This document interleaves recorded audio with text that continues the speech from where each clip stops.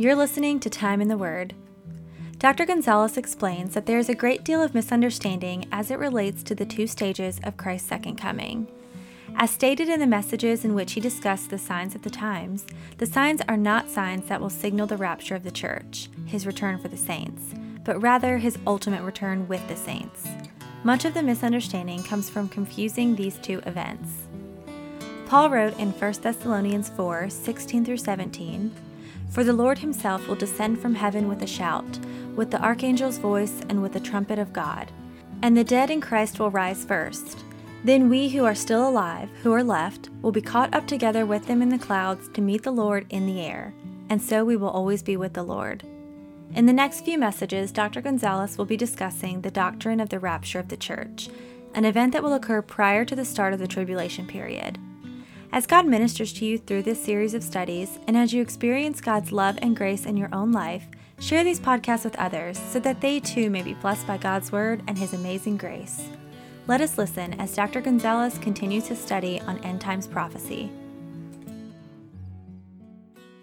Father, we thank you for this opportunity to study your word. We pray that you would speak to us as only you can. Open our hearts. Let us hear what you have to say. Father, we also want to remember at this moment the Virginia Tech community as they begin the healing process after such a senseless atrocity, Lord. We just pray that you would use even that incident for your own glory, and that you would bring people to faith as a result of this in the Lord Jesus Christ. For it is in his name we pray. Amen. Well, if you have been with us for the last few weeks, you know that we have started a series on Bible prophecy, and we titled the series The Bible in Tomorrow's Headlines. We're looking at what the Bible has to say about what news agencies and newspapers and magazines will be reporting as headlines in the future. We ended last week a series of lessons on the signs of the times, and just before I move into the new subject, I want to just recap and make a point about the signs of the times. The signs of the times that we were talking about are signs that will be given to those who are living during the tribulation period. These are signs of the second coming of Christ. They're not signs for the church age in regards to the rapture. They are signs that point to the nearness of the second coming of Christ. A point that we did want to make and emphasize, and the reason why we spent as much time as we did looking at the signs of the times, is because even though these are signs that will be given to those during the tribulation period, pointing to the second coming of Christ, we made an issue of it because even today, before the church has been raptured and taken to be with the Lord, we can already see the shadows of many of those signs of the times in our own time. I won't spend a whole lot of time. In fact, I won't spend any time talking about what we've already spent time on. I just wanted to point out that when we're looking at the chronological events as the Scripture lays them out for us, the signs of the times do not refer to the rapture of the church. They refer to the second coming of Christ. The point we were just trying to make was that we can see already some of those signs of the times, the shadows of those signs of the times in our own time. The lesson we're going to cover probably in the next few programs is going to be the rapture. We're going to start dealing with the whole issue of the rapture. What is the rapture? Who will be raptured? And all the other points that need to be made. Now, as we look at the chronological or the sequence of events as they unfold in Scripture, we know that there is nothing told in Scripture for the church to look for in regards to the rapture. In other words, the rapture can occur at any given moment. There are no signs that will allow Christians to know that the rapture is going to be taking place in some short time in the future. Nothing forewarns the church of the rapture. The rapture will occur at any given moment. In fact, let me just make this point. there is nothing that needs to occur for the rapture to take place. So the rapture, literally, as we stand here and as we sit around here, we can literally experience the rapture at any given moment. We could be gone. Now, the Bible clearly teaches us that the church will be removed from planet Earth prior to the tribulation period. The tribulation period, and we will look at this later on as we consider the reasons why we believe that the rapture will take place prior to the tribulation. But at any event, the event of the rapture is a divine, supernatural event. Now, since there are no signs that clearly show us that the rapture is about to take place, there's nothing to look at in that particular point. But I do want to look at 1 Thessalonians chapter 4 and verse 16. Paul speaks about the rapture in this passage of Scripture, and I just want to point out a couple of the things that Paul teaches us through his writings. If you have your Bible, turn to 1 Thessalonians chapter 4 and verse 16, and this is what Paul says. For the Lord himself will come down from heaven with a loud command, with the voice of the archangel, and with the trumpet call of God, and the dead in Christ will rise first. Listen, according to what Paul is teaching us here, when the church, or when those who have died in the church age and who are rightly related to Jesus Christ, when we hear these three sounds will signal not the coming of the rapture, but the actual event itself. In other words, these sounds will signal the arrival of the rapture. And I believe, as many believe, that these will be simultaneous sounds, and as soon as we hear these sounds, the rapture will take place. Now, according to Paul, there are three sounds that are going to be heard when the rapture event takes place. The first one, he says, is a loud command. Again, he says in verse 16, for the Lord himself will come down from heaven with a loud command. The words loud command literally mean a shout of command, and it implies both authority and urgency. Now, the Scripture is silent about a couple things. One, we don't know what that command will be. The Scripture doesn't tell us what the content of the shout will be. And it doesn't tell us either whether it is Christ who shouts the command or angels who shout the command. But either way, that's irrelevant. The point is that at the moment the rapture is about to take place, one of the things that we will hear will be a loud command. The second thing Paul indicates that we will hear is the voice of the archangel. Look again at verse 16. For the Lord himself will come down from heaven with a loud command, with the voice of the archangel. Now, this is Michael. It's a reference to the archangel Michael. Now, Scripture seems to teach us that Michael is either a leader or one of the primary leaders in the angelic world. And we know that Michael has been the one commissioned by God to protect God's people. Now, I want to make a couple of interesting points and references as to what the role appears to be of Michael and the angels during the rapture event. There's an interesting passage in Luke chapter 16 and verse 22. This is the story of the rich man and Lazarus, and in it, in verse 22, the Lord Jesus says this, the time came when the beggar died, and the angels carried him to Abraham's side. I think this passage helps illustrate what it is that Paul is trying to teach us. The role will be of Michael the archangel and the angels in the rapture event. Even within the church, we've reached a point where we think of Satan as a caricature. For some reason, we don't take the doctrine of Satan seriously enough, even in the church. And most people don't realize, even those who are rightly related with Jesus Christ, that there is an evil domain out there, that we actually do battle in that sphere of, in that spiritual realm, let me put it that way. In fact, in Ephesians chapter 2, verse 2, Satan is referred to as the prince of the power of the air. And the scriptures clearly teach us that as Christians, we do not make battle with flesh and blood, but our war is against the evil spirits.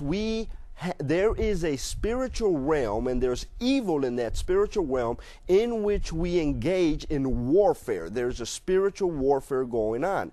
And the fact that we don't see it, or the fact that it's not tangible to us, doesn't mean that it's not real. In fact, the Bible makes the point of stating that the spiritual realm in which we engage in spiritual battle is as real as anything that we experience as Christians and as human beings in this world. And the point that Jesus seems to be making, and the point that Paul seems to be making when he talks about Michael and the fact that Michael has been one commissioned to protect the people of God, seems to be this, that when the rapture event takes place, as we're making our way from planet Earth into the air to meet with the Lord, we will have to travel through this spiritual realm of which Satan is the prince. And that we will need to have, to illustrate it, some sort of escort or protection as we make our way through that spiritual realm. So in essence, what Paul seems to be indicating, and what Jesus seems to be indicating in the story of the rich man and Lazarus, is that Christians will be, in essence, almost militarily escorted by the archangel Michael and the other angels to protect us as we make our way through the spiritual realm. Now, according to Paul, there's a third sound that we're going to hear, and that is the trumpet call of God. Now, if you are a student of the Bible, and if you have spent time reading the Old Testament, you will recall that just about any time God wanted to summon his people to assembly, he used the trumpets to do so. Well, it's no different in the rapture event. When Christ descends from heaven, and remember, the second coming of Christ is broken into two phases. The first one is Christ descending from heaven and remaining in the air, summoning his church, summoning those who are rightly related with him to meet with him in the air. And the second phase of the second coming of Christ is when he actually returns physically and plants his feet on planet Earth. Here, Christ is descending from heaven, and as we hear these three sounds, we are being summoned by Christ to meet him in the air so that we can be in fellowship with him and so that we may receive our eternal blessings. Now, whether these sounds will be heard by everybody living on planet Earth or whether it will be heard only by those who are rightly related to Christ, there's a debate. But it's not a point by which we would create a controversy over. The point is this: when the rapture event takes place, and when Christ summons the church to meet with him, whether the rest of the world has heard these sounds or not is irrelevant. They will certainly know that something divine, something big has just occurred, because millions of people throughout the entire world will from one moment to another vanish. They will be gone to meet the Lord as he summons him. Now, in verse 17 of that same passage, 1 Thessalonians chapter 4, listen to what it says. After that, we who are still alive and are left will be caught up together with them in the clouds to meet the Lord in the air. And so we will be with the Lord forever. Now, I want to make a couple of points here. Notice that he says that we will be caught up together with them in the clouds to meet the Lord in the air. Now, I want to propose something here. I want to propose that if we look at the term clouds in context with what the rest of Scripture seems to say, or at least illustrates about what these clouds represent, it doesn't necessarily mean that the clouds is where we will meet with the Lord, because he makes the point a few words down by saying that it is in the air that we will meet with Christ. Let me illustrate what I'm attempting to point out here. If you look at Exodus chapter 40, I want to kind of give you a heads up as to what it is that may be referred to by Paul here when he speaks of the clouds. In Exodus chapter 40, in fact, these are the last few verses of the book of Exodus. This is what Moses said, verses 34 through 38. Then the cloud, notice the term cloud, covered the tent of meeting, and the glory of the Lord filled the tabernacle. Moses could not enter the tent of meeting because the cloud had settled upon it, and the glory of the Lord filled the tabernacle. In all the travels of the Israelites, whenever the cloud lifted from above the tabernacle, they would set out. But if the cloud did not lift, they did not set out until the day it lifted.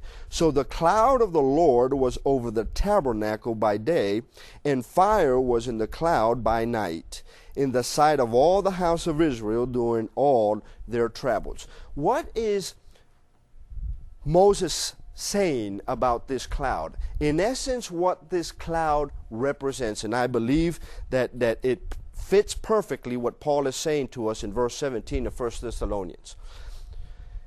It is representative of the presence and glory of God. And of course, we as Christians believe that the Bible clearly teaches that Jesus Christ is God. Listen, what Paul is saying is this: when we hear those three sounds, when the rapture event takes place, and when we are summoned by God to assemble, we will be caught up in the air, and the cloud represents the presence and glory of Christ.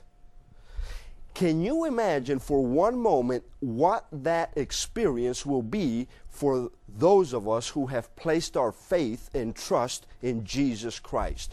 We have experienced certainly the presence of God in our lives. In fact, the Bible is clear in teaching us that when we are born again, when we are rightly related to Jesus Christ, the Spirit of the living God dwells in us, takes permanent residence within us. And certainly we have experienced the awesomeness of God. Certainly we have experienced the blessings of God.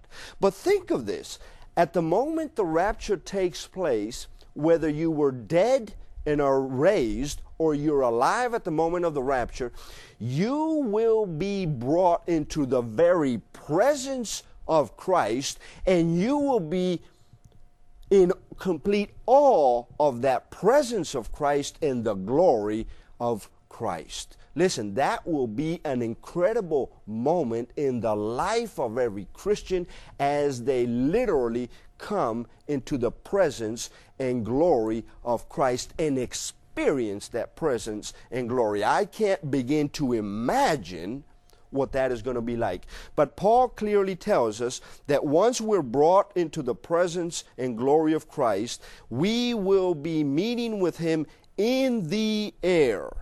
And this distinguishes the rapture event from the second coming, because according to Scripture, He never touches ground during the rapture event. He just simply descends from heaven, and in the air, we are caught up and meet with Him. The second coming clearly teaches us that He will actually, literally, physically, with His feet, touch planet Earth. Now, having said that, let's look at the results of the rapture. What does that mean to the Christian? What happens once the rapture has taken place? What happens?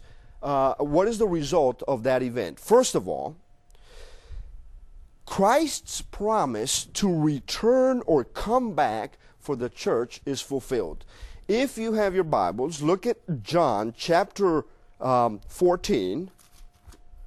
John chapter 14 and I'm going to read verses 1 through 4.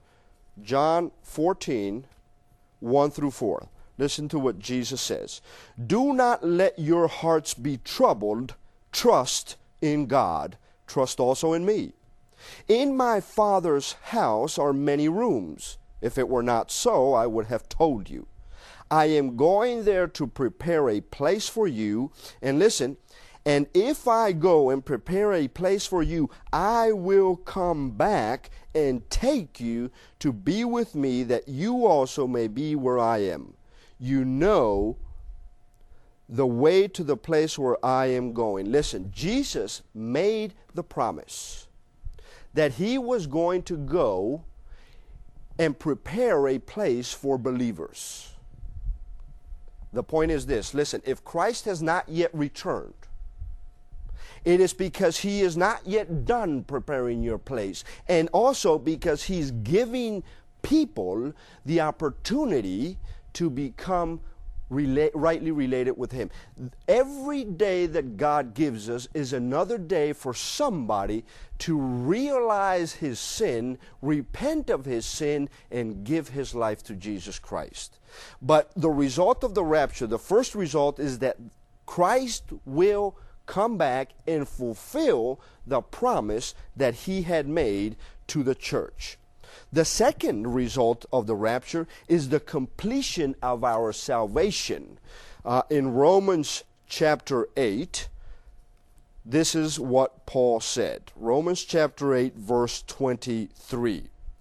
Not only so, but we ourselves who have the first fruits of the Spirit groan inwardly as we wait eagerly for our adoption as sons, the redemption of our bodies. You know what the second result of the rapture is? The completion of our salvation.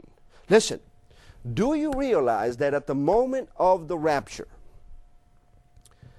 our earthly bodies, our earthly tents will be transformed, and we will receive the glorified bodies that are awaiting us at the moment of the rapture. Listen, think about this. Once the rapture occurs, sin will have no power, and sin will have no effect in your life any longer.